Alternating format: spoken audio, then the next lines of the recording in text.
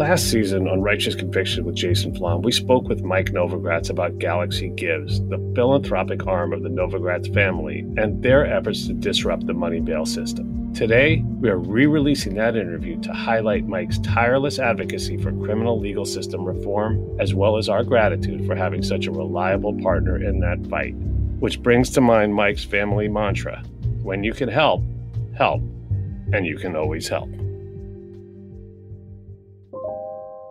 Hi, I'm Jason Flom. Here on Righteous Convictions, I speak with some of today's most prominent and active agents of change, people who see the wrong in the world and are driven to make it right. Today's guest has done phenomenally well in the world of finance and brings that same instinct to his transformative work in the criminal legal reform movement. If we're going to be contributors to criminal justice reform movement, we really need to understand it. And so we spent about 3 months mapping out what the system looked like. In that journey, which had me visiting prisons and jails, go to Europe and look at their prisons and jails, everything I looked at pissed me off. I only lose my temper around fairness. And it just seems so goddamn unfair. Underwriting a nationwide cash bail fund was just the beginning for this financier whose strategic philanthropy has already had a massive impact. Hedge fund manager and righteous philanthropist Mike Novogratz, right now on Righteous Convictions.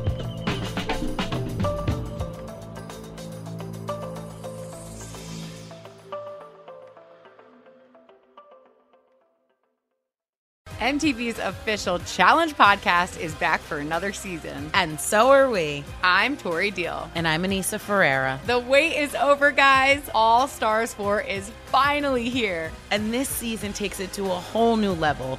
Old school legends, modern power players, and ex-lovers are all competing in Cape Town, South Africa for the prize of $300,000. And we're going to be right here along with you fans, covering every episode on the podcast. Listen to MTV's official Challenge podcast on the iHeartRadio app, Apple Podcasts, or wherever you get your podcasts. I'm Scott Weinberger, journalist and former deputy sheriff. In my new podcast series, Cold Blooded, I'm embedded in the cold case investigation into the death of firefighter Billy Halpern. Experience this investigation in a truly unique way, untangling secrets that may reveal the answers to not only one case, but almost a dozen. Listen to Cold Blooded, the Apollo Gym Murders on the iHeartRadio app, Apple Podcasts, or wherever you get your podcasts. Welcome back to Righteous Convictions. This is my podcast where I have the privilege of interviewing some of the most important, influential, and interesting change makers in the world. And today is no exception. Today, I'm going to be interviewing Mike Novogratz, my friend, and somebody I really look up to, I got to be honest. So, Mike, welcome to the show. Hey, thanks a lot, Jason. So, Mike, I could spend the entire podcast just reading your resume, but it would probably be, then you wouldn't get to talk. But it's really crazy. I mean, for a guy who is the captain of the Princeton wrestling team while pursuing a degree in economics, that's a pretty unusual combination. Growing up in Virginia, spending time in the New Jersey National Guard, Goldman Sachs, a hedge fund called Fortress Investments, and finally now Galaxy Investments, where you focused on cryptocurrency. But more importantly, you're a philanthropist with a really strong point of view, not only mission-oriented, but also personally engaged in a way that few others are. But before we get into all that, I want to hear about your growing up. You know, so I grew up in a big Catholic family, middle class. My dad was in the Army. I'm one of 7 kids. I had a very aspirational mother. I think she thought our family would be the Kennedys because she named my sister Jackie, my brother Robert, me Michael, my next brother, John. There's a pattern there, yeah. Yeah, there was a bit of a pattern. She swears it wasn't the Kennedys. But she wanted a lot for her kids. You know, we grew up in a good public school neighborhood, and everyone was, I use the word aspirational. Even though it was middle class, it was aspirational middle class. I think I learned from my parents a really simple message, which permeates how I live my life and our philanthropy. If you can help, help. It was literally that simple. And you can always help. But we grew up going to the church and, serving at a soup kitchen, and my dad coaching the soccer team, or my mom teaching CCD, which was, the Catholic catechism that you used to get if you were a Catholic kid. That just kind of was in the DNA of our family. And so every one of my siblings is a philanthropist in their own right. Some of it's community-based, some of it's friend-based, some of it's strategic. I have a sister, Jacqueline, who, runs this thing called the Acumen Fund. So like philanthropy and talking about changing the world, started when she was 14 and I was 10. And we used to laugh, how are you going to change the world? She's like, I got to start now. And I was like, you got to make a lot of money first. And so the day Fortress went public and we had stupid amounts of money, at least on paper, my first call was my sister. She said, okay, it's about time you start. Yeah, I mean, that's great. And of course, Fortress is the hedge fund that put you in a position to really make a difference. And now you've moved on to your own fund, Galaxy Investments, and your strategic philanthropy through Galaxy Gives. And it's interesting because you have a really diverse set of interests. I'm talking about the Acumen Fund, NYU Langone Medical Center, Princeton Varsity Club, School for Strings, the Jazz Foundation. I mean, obviously music is very near and dear to my heart, my whole being as well, but even more so is your work in the criminal legal reform space. Now, through Galaxy Gives, you've found a way to use your money to attack the problem from several different angles in order to have the greatest impact. And we're going to get into what that means in a minute. But I want to know, how did you first become aware of the need for change in our criminal legal system? Kind of idiosyncratic. My daughter, Anna, decided she was going to get a summer job for the Bronx Defenders. And she, in the summer, would go up to the Bronx and was a investigator. And she was a sophomore and all of 5'4", 110 pounds probably. And she would intrepidly march around the Bronx with one of her partners and take statements from bodega owners and look at the tapes. And I was like, you can't really be, an investigator. You're going to get a summer intern. She's like, Dad, I'm all they got. And that intrigued me. Through Anna, I met Robin Steinberg.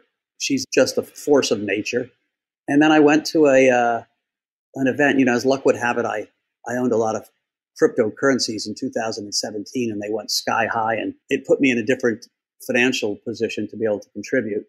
And I went to a conference that my brother-in-law threw called Audacious, where people would come up with audacious ideas and philanthropists would either fund them or not fund them. And I heard Robin's pitch. It was literally a 9-minute pitch on the injustice of cash bail. And it was literally a very quick and intuitive decision. I made my by far largest philanthropic contribution to help stand up the Bail Project, taking this idea that her and her husband and a bunch of people, and I know, Jason, you contributed a lot, had started in New York and taken it nationally. That's what really got me into criminal justice. I heard a story. I felt I could help. It's that what my mother said, if you can help, help.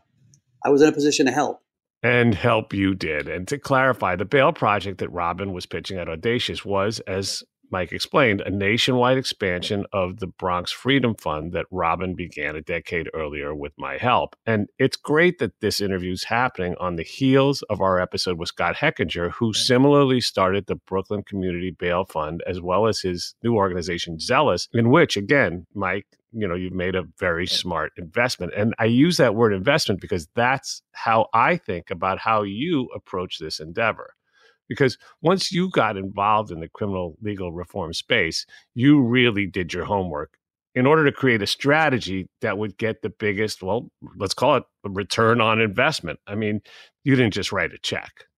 I realized you can't just be an idiot and plunge into something and not know anything about it. And so I hired this awesome lieutenant, a guy named Billy Watterson, who you know well, and said, Billy, if we're going to be contributors to criminal justice reform movement, we really need to understand it. And so we spent about 3 months mapping out on a big, giant piece of paper what the system looked like, who was funding what, from pretrial stuff to death penalty to food in prisons to almost every vertical, probation and parole. And we were meeting leaders of the different organizations. And we kind of mapped out what we thought was right and wrong, and who was funded and who wasn't funded. In that journey, which had me visiting prisons and jails, had me go to Europe and look at their prisons and jails, it just got me angrier and angrier. Everything I looked at pissed me off. And, I think when I look back at my life, I only lose my temper around fairness. And it just seems so goddamn unfair. And so we started Galaxy Leaders. We started funding lots of other groups. I joined the Reform Alliance. And criminal justice has become a major part of my life. And I've received so much more. The stories, the emotion, the understanding that the learning from all these men and women that I've met that have suffered immensely and somehow have come out the other side whole human beings miraculously has been a real blessing.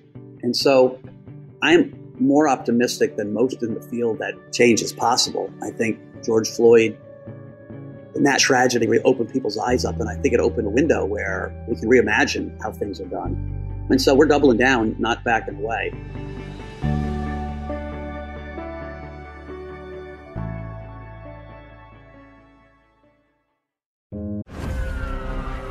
I'm Scott Weinberger, journalist and former deputy sheriff. In my new podcast series, Cold Blooded, The Apollo Gym Murders, I'm embedded in the cold case investigation into the death of firefighter Billy Halpern. It's just a shame, that they took him from us. Experience this investigation in a truly unique way, knocking on doors, uncovering new evidence, including the DNA of a potential killer. My name is Danny Smith. I'm a detective with Miramar Police Department. This is Scott Weinberger. We're actually reopening an old case, and your name came up. Untangling secrets that may reveal the answers to not only one murder, but almost a dozen. I thought they were going to kill me, so I kept my mouth shut and I didn't say anything. All these years, I didn't say anything. Listen to Cold Blooded, The Apollo Gym Murders on the iHeartRadio app, Apple Podcasts, or wherever you get your podcasts. This is Neil Strauss, host of the Tenderfoot TV true crime podcast, To Live and Die in LA. I'm here to tell you about the new podcast I've been undercover investigating for the last year and a half. It's called To Die For. Here's a clip. All these girls were sent out into the world and they were told, try to meet important men, try to attach yourself to important men. The voice you're hearing is a Russian model agent telling me about spies sent out to seduce men with political power. The war in Ukraine is also being fought by all these girls that are all over important cities. For the first time, a military-trained seduction spy reveals how the Russian government turned sex and love into a deadly weapon. If you want to kill your target, it's easy. You just seduce him, take him somewhere, start having sex, and then he's very vulnerable, so you can kill him easily. To Die For is available now. Listen for free on the iHeartRadio app, Apple Podcasts, or wherever you get your podcasts.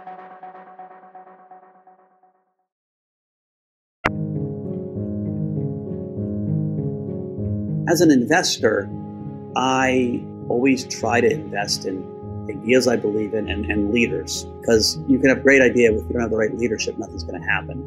And Robin just exuded competence and confidence and purpose. And so she was easy to invest in. While she was running the Bronx Defenders, Robin Steinberg told me how she had thousands of clients being sent to Rikers Island every year just because they couldn't post bail for these nudnik, nothing offenses. I'm talking about trespassing, jumping a turnstile, smoking a joint, open container violations, even riding a bike on a sidewalk. And for our audience who may not know how bail works, basically when you get picked up for a low-level crime, you have to post bail that will be returned to you upon your return to court. But if you can't post a bail, then you're held in jail pre-trial instead. And this is allegedly to ensure that you won't flee. But that's a myth, because if you think about it, if you're a person who doesn't have a few $100s to post for bail, you definitely don't have the resources that would allow you to flee your neighborhood, much less the city, state, or country. So I don't know, but I digress. So a bail fund like the Bronx Freedom Fund, or Mike's and Robin's nationwide version of that, the Bail Project, pays the bail on behalf of the accused. And when that person returns for their court date, the money is given back, which replenishes the fund. So it's self-sustaining. But even more importantly, it fills a very important need, which is that it extends the justice system that the rich and middle class experience, at least to some extent. It extends this to the poor, with the exception of violent crimes where a high bail is usually set. Tonight, 500,000 people will go to bed in jail, in a dangerous jail cell, away from their loved ones, away from their job, away from their kids, having not been convicted solely because they can't afford bail. Now, most bail that we paid in New York was under $2,000. And nationally, our average bail is just about $3,000. The bulk of America, over 50% of Americans do not have $400 at their disposal. Hear what I just said. Half of our country doesn't have $400, $500 at their disposal. And so, if you're a rich New Yorker, you're like, well, why did they just borrow money from one of their friends? They don't have friends with $500. Right? Half of the country has no savings. And so what ends up happening is you end up sitting in jail for 13 days, 18 days, 19 days, and you end up pleading out. And so 98% of cases in America are plead. And, the DA, I'll give you a lesser crime, and you plea, and you end up pleading guilty, and now you have a record for the rest of your life. And if you want to fight it, you could be in jail a long period of time before you're bailed out. People are like, wow, I can't believe you, bailed out the triple murderer. Like, no one's bailing out the triple murderer whose bail is set at $800,000, and then there's bail bondsmen. That's not what bail funds do. Bail funds bail out people who have much lower level bails that are below where bail bondsmen will make, right? Because a bail bondsman, he charges a usurious rate. You don't get the money back. But on a $100 or $200 bail, it doesn't make any sense for them. And so they don't start really until the $10,000, $20,000, $25,000. And that's a whole different conversation about what a crap industry that is. But so the Bail Project had this mission to first be humanitarian, right? A service. We're a service industry. We are literally paying bails because other people aren't and they can't afford it. But that allows us to collect tons of data and then to start arguing and advocating for better laws and doing it with evidence that keeping people out of jails counterintuitively keeps communities much safer. And the other side will argue that, my God, New York passed this bail law and look at how much more dangerous things got. That's just not the truth. The facts are the exact opposite, right? Even with COVID, crime is down. And if you look at the violent crimes, very few, I think total of 3 were about people who would have been kept in but got bailed out by the new bail laws. Right, of course, and the media runs with that narrative the minute, and I hope people will be aware of this. When you see some story that some parolee or some guy who was bailed out went and committed some gruesome crime, it's because it's sensationalistic, and so the media runs with that. But it really is just a head fake, because society benefits greatly, as Mike said, when our people are allowed to go home to their families, their schools, their jobs, their churches, whatever they do. And this has been proven, right? What's the statistic, Mike, on people that the bail fund bails out? Because I think some people are probably sitting there going, well, but if you're not responsible to pay money, you won't show up for court, right? But the statistics prove that's a lie as well. In New York, it was over 95%. And nationwide, it's certainly over 90%. There were a few pockets, and we learned a lot, right? There were some places where people weren't showing up as well. And then we realized, they're not showing up because they have no transportation and they have no telephones. Like, these were really poor people in rural Tulsa. Women in Tulsa. Then you figure out, okay, how do you get them the support structure so they will show up? Most people don't want to run afoul of the law once they've already been arrested. They want to show up for their court date and get it beyond that. And so it's not like, Bonnie and Clyde are running off and hiding and putting on some costumes, right? Most people that miss bail miss it because they don't have transportation. They don't want to lose their job, right? Because you spend time in jail, you're losing your job, you're scared. 50% of prison rape and 50% of prison suicide happens in the first 3 weeks people are in jail. It doesn't happen in prison. It happens in jail. Here's a great statistic. 50% or close to 50% of the people we bail out get the charges dropped. About 95% of the people we bail out never spend another day in jail. So why are we keeping all these people in jail waiting trial?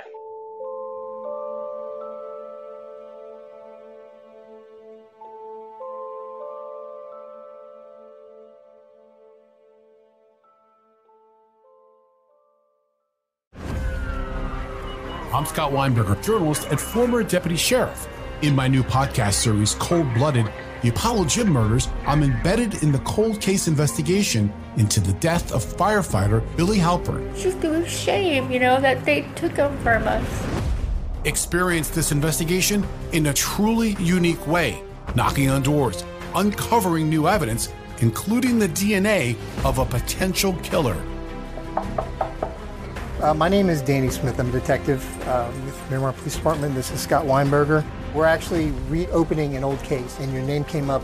Untangling secrets that may reveal the answers to not only one murder, but almost a dozen. I thought they were going to kill me, so I kept my mouth shut and I didn't say anything. All these years, I didn't say anything. Listen to Cold Blooded, The Apollo Gym Murders on the iHeartRadio app, Apple Podcasts, or wherever you get your podcasts.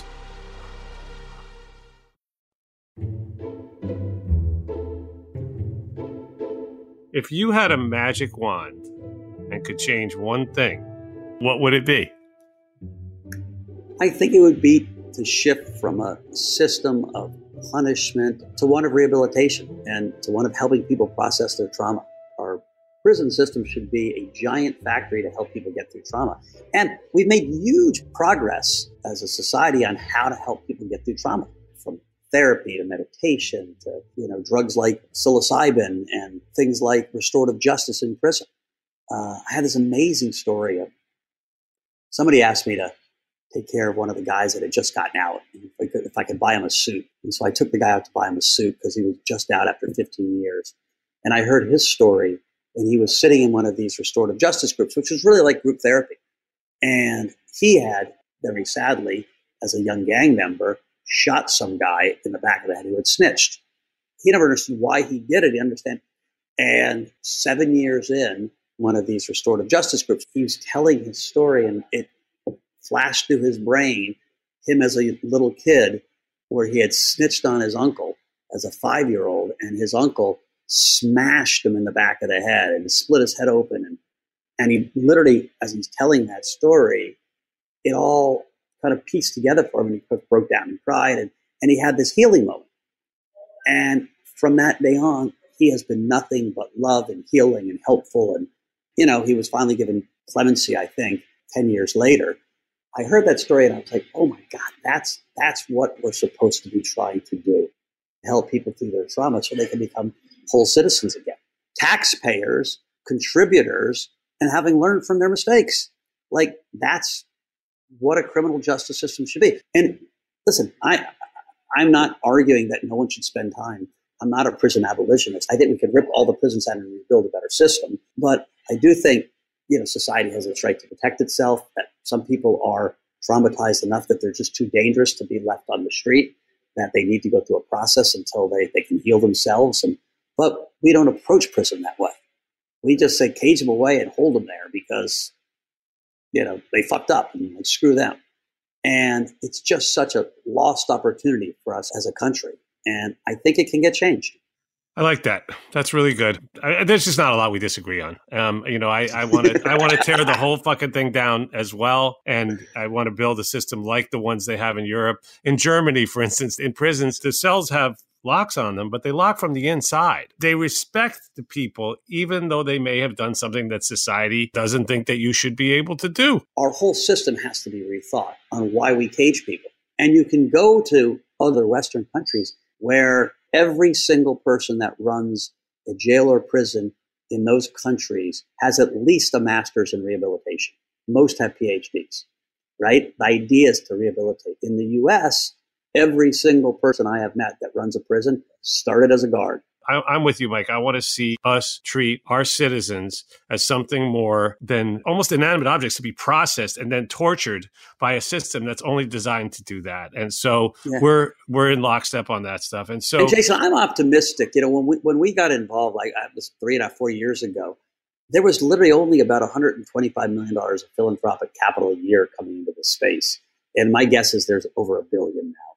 There are so many people I know that have gotten involved in big ways and small ways. George Floyd's accelerated it. Like I was pushing for Biden to hire a criminal justice czar. I'm still going to push for it. I've been a little disappointed in their approach so far. Like, well, a criminal justice czar. We had a drug czar. Let's flip it to help be a convener using the federal purse to pressure states in the same way they pressured states to, pass higher drinking ages with Mothers Against Drunk Driving back in 1983. There's lots that the federal government can do. We've got Democrats in the White House. I want to see them doing more.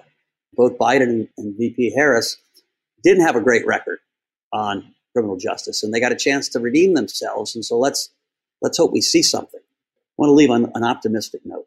Yep. And I think we're going to see the end of mass incarceration in the next decade, or at least a huge dent in it. And I'd like to really speed that up. And I'm thrilled and honored to work alongside you and the other great people in this movement and for this movement. If you want to learn more about all the great work that Mike and his team are doing, go to galaxygives.com. That's galaxygives.com. So this is now the close of the show. We always do it pretty much the same way, which is we just leave off with me thanking you for being here and sharing your perspective and giving us all a reason to be optimistic.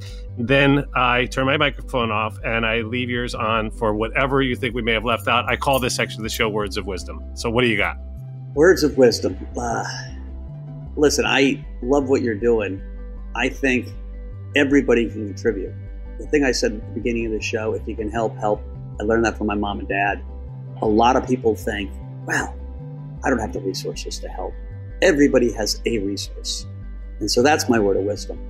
You'll find the more effort you put in, the more you're going to get back. And so if you can help. I might make that a t-shirt.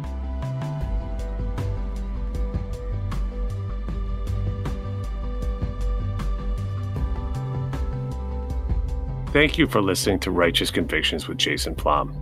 I'd like to thank our production team, Connor Hall, Jeff Clyburn, and Kevin Wardis, with research by Lila Robinson. The music in this production was supplied by 3-time Oscar-nominated composer Jay Ralph. Follow us on Instagram, Facebook, and Twitter at Lava for Good. You can also follow me on TikTok and Instagram at It's Jason Flom. Righteous Convictions with Jason Flom is a production of Lava for Good podcast in association with Signal Company No. 1.